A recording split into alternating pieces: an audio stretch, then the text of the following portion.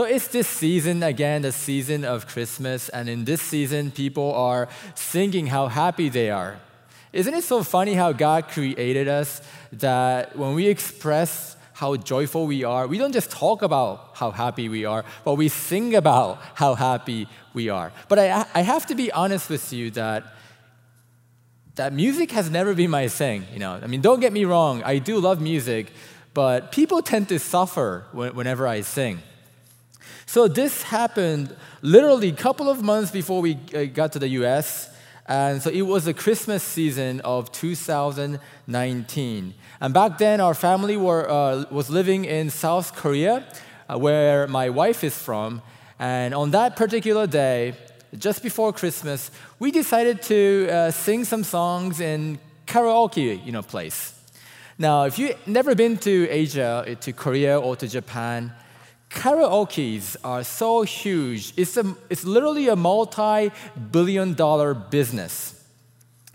And it's just everywhere. You can't miss it. And karaoke in Korea is not like the ones in the US where you have like the small machine at the corner of some dingy bar and all of a sudden some guy starts singing. It's not like that in Korea.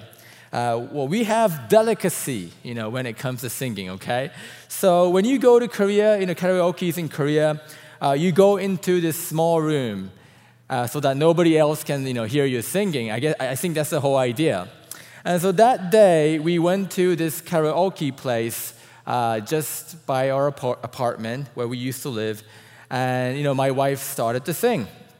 And I have to be honest that my wife is a good singer. I'm not just saying because it's her wife, my wife, but she hits the notes, she sings well. But I don't usually sing. And that day I was, feeling lucky. Miracle happened on Christmas. So for whatever reason, I decided to sing. I had this surge of confidence, welling up from me. So I just decided to give it a go and started to sing this song called Let It Go by Frozen, Disney. Some of you know that song. And so here I was having the best time of my life, singing out loud, let it go, let it go. And as I was singing that song, I noticed that my wife was like, her expression on her face was pale. And she was literally about to let it go, like let the food go out of our stomach, kind of let it go. And so it was hard, and I don't know what happened, but the sound waves that was coming out of my mouth was messing with her brain, and it had this physiological effect to make her like seasick. And so that was a time when I noticed that I have a superpower, to make people vomit just by singing. So now that is all to say that joy and peace of someone does not always transfer to the joy and peace of another. We can't make everybody happy. There is tension in this world that when someone is happy, other person is, feeling crappy. And that's all because this joy of this world is circumstantial. It depends. It depends on where you live. It depends on what you have. It depends on who you are. So this season of Christmas, I know that there are somebody out there who are feeling not as joyful as all the people in the world. The song that you hear in the streets reminds you of something, and it literally cuts you in your heart. And it's difficult and it's hard because their joy is not my joy, it's not your joy. But today I want to talk about this joy and peace that does not depend on our circumstances. Joy and peace for all the people. And this is the joy and peace of the fruit of the Spirit. The joy and peace that is from God. Now, for those of you who's been missing in the past few weeks, we've been going through this teaching series called Redecorate. And we are looking at the fruit of the Spirit and trying to see how they were displayed, they were demonstrated in the famous characters that we see in the Christmas stories in the Scripture.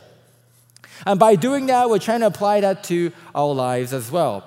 Now, you may be thinking, what in the world is the fruit of the Spirit? Well, Paul mentions this in Galatians chapter 5. He says this, But the fruit of the Spirit is love, joy, peace, patience, kindness, goodness, faithfulness, gentleness, self-control. Against such things there is no law. And those who belong to Christ Jesus have crucified the flesh with its passions and desires. If we live by the Spirit, let us also keep in step with the Spirit. So Paul is saying that before you met Jesus, you were walking in the flesh, doing what you love to do. You were lustful, you were passionate, you were selfish, you were greedy. But after you met Jesus, you are walking by the Spirit. The Holy Spirit has an effect on you. It's working in you so that you are more loving, you are more kind, you are more gentle.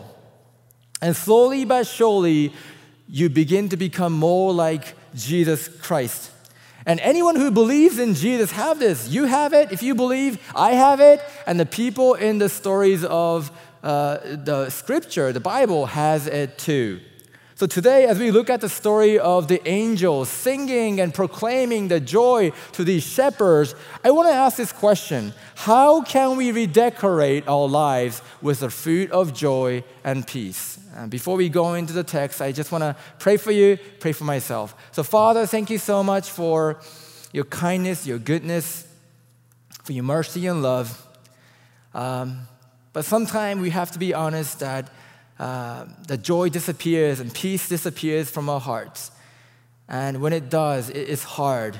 And we're lonely and we are lost, oh God. So teach us today what real joy is, what real peace is, so that we can display that we can have that attitude of joy and peace wherever we go. Help us today, God. In Jesus' name we pray. Amen. So if you have a copy of your scripture, if you could open that to chapter 2 of Luke, we're going to be looking at verse 8, and it goes like this. And in the same region, there were shepherds out in the field, keeping watch over their flock by night. And an angel of the Lord appeared to them, and the glory of the Lord shone around them, and they were filled with great fear. So just to give you the context, this narrative is happening right after the story of Joseph and Mary. Mary giving birth to baby Jesus in a manger. And right after that event, the camera zooms out from the scene of the manger and then zooms right back in, out in the field to the shepherds. Now, the word out in the field that is highlighted here comes from this Greek word, aglaluntes. And this is the only time in all of New Testament where this word appears. So it's a very unique word, and by using this unique word, Luke, who wrote this gospel, is trying to convey this message, a special message. He's putting an emphasis about the extensiveness, about the inclusiveness of God's invitation. When you have a big celebration like a birthday party or a wedding or a graduation, who you invite is a very important, decision that you need to make. In Korea, in South Korea, where I used to live, when a baby turns 100 days old, then you do a big celebration. So when our daughter Reika turned 100 days old, we had a celebration. But back then, we had a limited budget. We couldn't invite all the people, so we made this short list of people that we wanted to invite.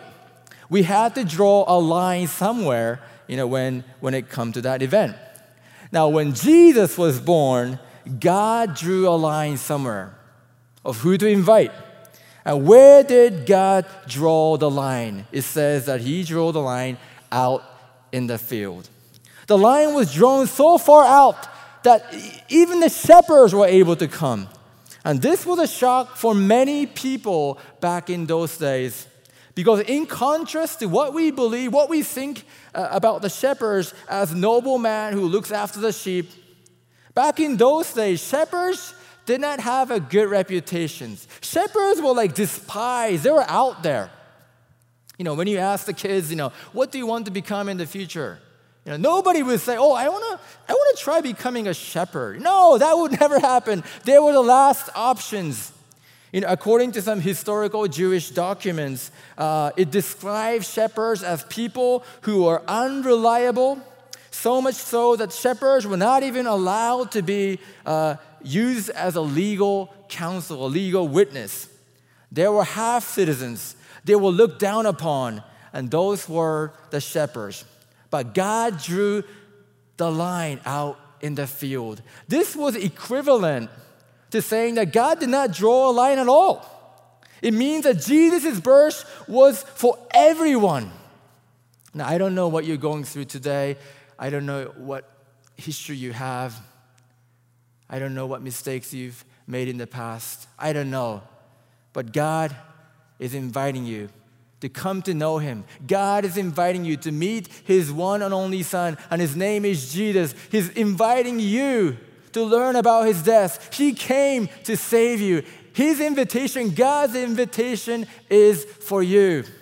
And the message of the angel that was given to these angels was also a message for you, who said, let's continue on. He said, "Fear not, for behold, I bring you good news of great joy that will be for all the people.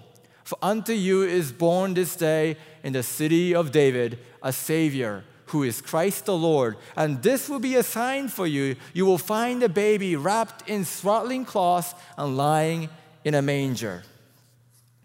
Now the angel says, "I bring you good news of great joy that will be for all the people." Now this word good news is where we get the word gospel. And it's come from the Greek word euangelion. And that's where you get the word to evangelize, evangelism. Now, did you know, though, that this word euangelion, or good news, is not a word that was invented by the church, even though we use it all the time in church? It was actually a word that was already used in the world, in a common world. And it was a word to describe a good news that happens to people of prominence. For instance, when a new baby was born in the imperial family, people would dance and people would shout, "It's a good news, it's a euangelion." Or when the Romans won in a battle, and when the soldiers would come back into the city, the people would welcome the soldiers, "Euangelion, good news, the battle is won." And that was how the word was used. But when the Romans used this word, good news, it wasn't a good news for all the people. And oftentimes the good news for the Romans was a bad news for other people, other nations. Oftentimes the good news stirred a lot of fear. Oftentimes this word good news stirred a lot of uncertainty as well. Now, if you think about it, there is no such thing as a good news for all the people. And if you win a lottery, you are happy, but somebody else is biting his tongue with all the jealousy swelling up in his heart. When a new president is elected, half of the population are happy, but half of the population are angry. When in the world of sports, when Ohio State wins, I know people in Michigan, they get angry. I know that. I don't even follow football, and I feel the tension here. The point is that there is no such thing as good news for all the people, a news that can make all the people happy, because we're all different. I'm wearing medium, you wear large, extra large. You have different views, different tastes. We're just all different. So when the angel said, "Behold, I'll bring you good news for all the people," we're like, really?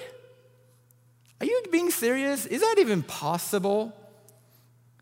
But we have to notice that before the angel proclaimed the good news of great joy for all the people, the angel said, "Fear not." Because these shepherds were literally on the floor, shaking and shivering. They were afraid of the glory of God that was coming out from this angel. Now, we are all so different, you and I. We're just so different. But when we see the fear of these shepherds, we see that there is something common between us all, and that all of us have this fear of God, because all of us, regardless of your background, all of us have this thing called sin. The shepherds were shivering and they were shaking on the ground in the presence of these angels because God is holy and they were not. I don't have to give you the encyclopedia definition of what sin is today. All you have to do is to, place your hand on your heart and just ask this question: is there darkness in my heart? And if there is, that is sin. When we have sin, the only reaction that we could have when we come in the light of the glory of God is how the shepherds reacted. It's fear. And we see this all throughout the scripture. Isaiah, one of the greatest prophets in the Old Testament, when he came across the glory of God, he knelt down, he broke down on the floor and he said, "Woe is me, for I am lost, for I am a man of unclean lips." And in the New Testament, when one of the disciples of Jesus, Peter, when he saw the miracle of Jesus, when he realized that Jesus is the Son of God, Peter knelt down and said, "Depart from me, Jesus, for I am a sinful man." God is light, and in him there is no darkness. So when we are living in sin, the only reaction that we can muster, the only reaction that we can have is fear in the presence of the holy God. But it is important that we understand this fear, because only those who understand the holiness of God through fear can we understand what the angel proclaimed at this scene. The angel said, "Fear not, for behold, I bring you good news of great joy for all the people. For unto you is born this day in the city of David a Savior, who is Christ the Lord." So the joy that the shepherds received this day was the joy of salvation that applies to all the people, because all the people have this thing called sin. Whether you're rich, whether you're poor, whether you're American, whether you're Korean, Japanese, Mexican, wherever you are, we all have this thing called sin, and nobody can save ourselves. It is only God who can save us. So let's remember this point, that true joy does not depend on what we have achieved, but true joy depends on what Jesus has achieved for us. And the only question for you today is this: do you have this joy? When you look at your attitudes, your actions, your heart, do you have this joy that does not depend on your circumstance? It doesn't depend on how much money you have, but it depends on Jesus, on what he has achieved for you. Do you have this joy? Having this joy doesn't mean that you have to have a perfect life. Having this joy, you can just still wake up in the morning and feel like you're all beaten up because you're tired, because you're not looking forward to the new day.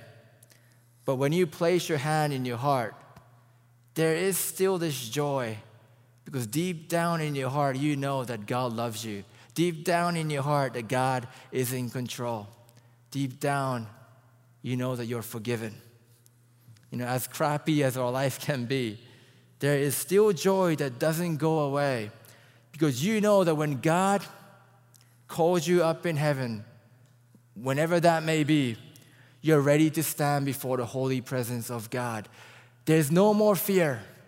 You can boldly approach the holy throne of God, because you know that when God sent his son Jesus, and Jesus shed his blood on the cross, he removed your sin. As far as the east is from the west, it says, he removed your transgression, your sins away from you.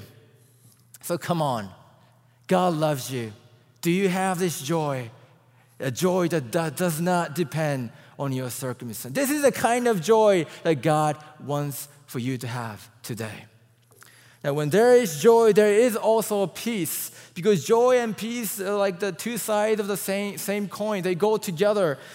So as the shepherds were going into the city of Bethlehem, it says in verse 13 and 14, And suddenly there was with the angel a multitude of the heavenly hosts praising God and saying, "Glory to God in the highest, and on earth peace among those with whom he is pleased." Now there is not just one angel now, but there is a multitude, a host of angels before the shepherds, and they proclaim peace on this earth. Now what is peace? Now, you might be surprised when I say that when the angels proclaimed this peace, the people, including the shepherds, they were living in a time when there was already a great amount of peace. And later, historians call this time period as Pax Romana peace. It's the peace of Rome. When Jesus was born, it was during the time of the reign of Emperor Augustus, or Caesar Augustus. He was the first emperor of the Roman Empire. And he reigned for 40 years. And during that time, he conquered many nations. And because he conquered many nations, it created this bizarre type of peace. The nations were not fighting each other, not because they suddenly started to love one another, but because they were afraid of the Romans. They were afraid of the empire. But eventually, you and I know that this peace didn't continue. Right now, when we look at the world today, there is no peace. There is chaos. And not just in the world, chaos in the world, but there's chaos in our country, chaos in our city, chaos in our neighborhood. And maybe you think that you're living in a chaotic environment today. But we don't have to wait for chaos to disappear to receive the peace that comes from God, the fruit of the Spirit of peace. Because the angels were not talking about that kind of physical peace. They were not talking about peace that can only happen when there is no chaos. The angels said, "Peace among those with whom he is pleased." That's what the angels said. They were talking about the peace that happens between our relationship with God. And that is a true peace that God wants for you today. True peace comes not from the absence of chaos, but from the presence of Christ. That's what the angels were saying to the shepherds. Now, if you were tuning in last week, and Travis was talking about the fact that we are an enemy of God. And that's what we are. We are an enemy of God. You wake up in the morning, you make a nice cup of coffee, you take a shower and eat breakfast, you get your butt on the car and you start your day. But as you are doing that, if not a trace of thought about God comes across your mind, and you live as if you are like the mini God of your own life, then you are declaring war against God. But God loved us so much that he sent his one and only Son, and his name is Jesus, to bring about peace between us and God. And he did for us, not with the weapons of war, but by offering himself up on the cross.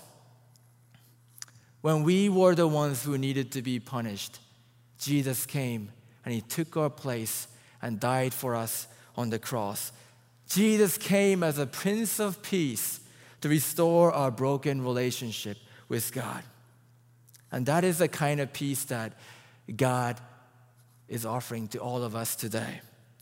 When I was prepping this sermon this week, I was working in my car, and in front of me was a beautiful lake.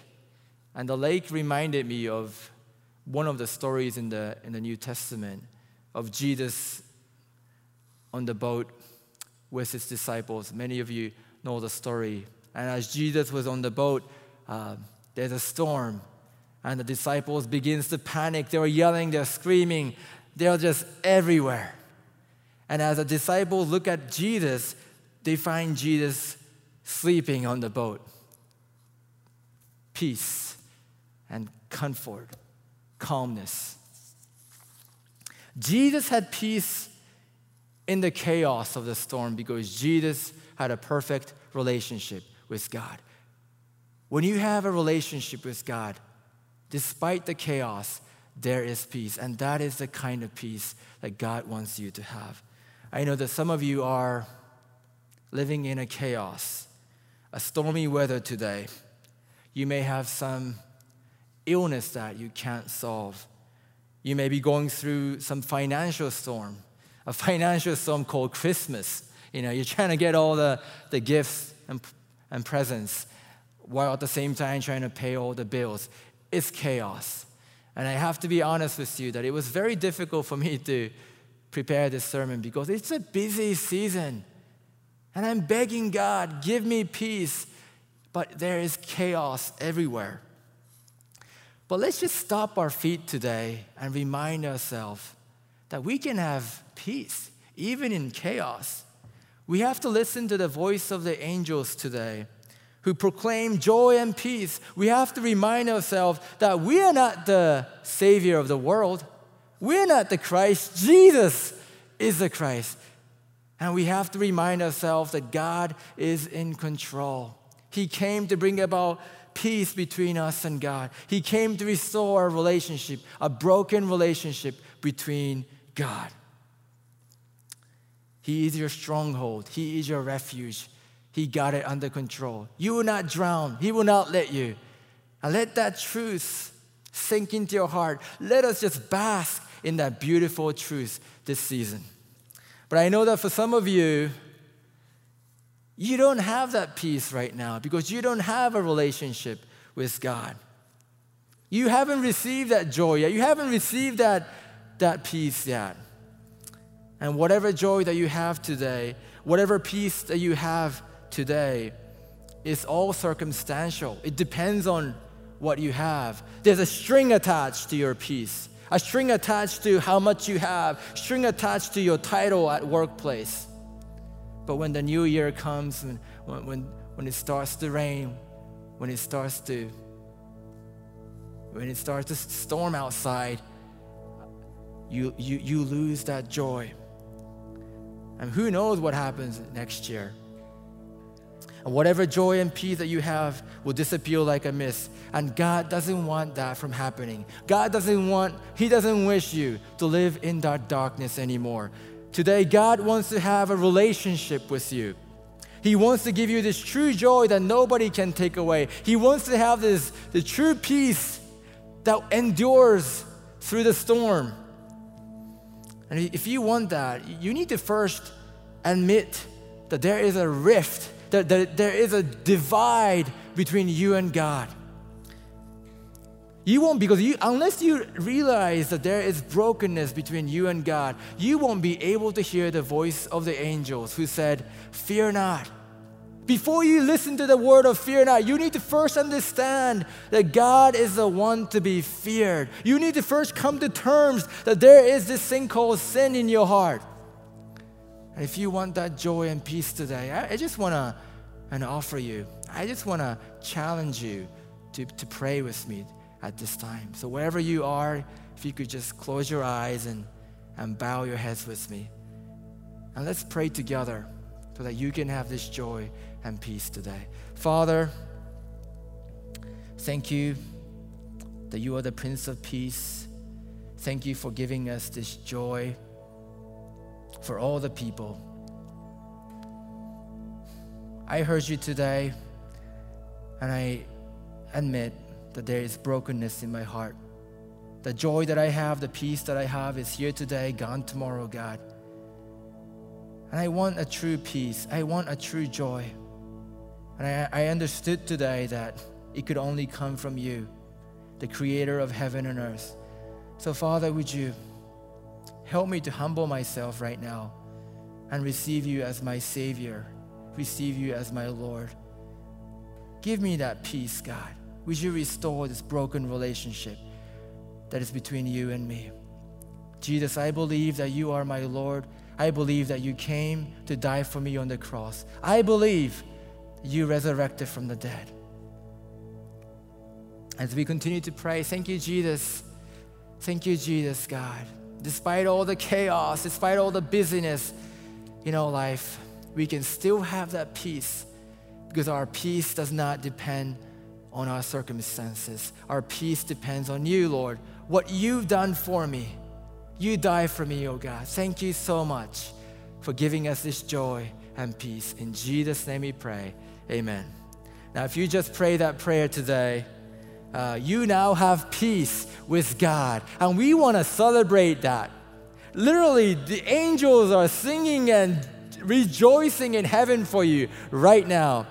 And so I want to just ask you to text the word Miles City to the number on the screen. And we want to get to know you. We want to come alongside you and just really live the life of peace and joy that you now have in Christ Jesus.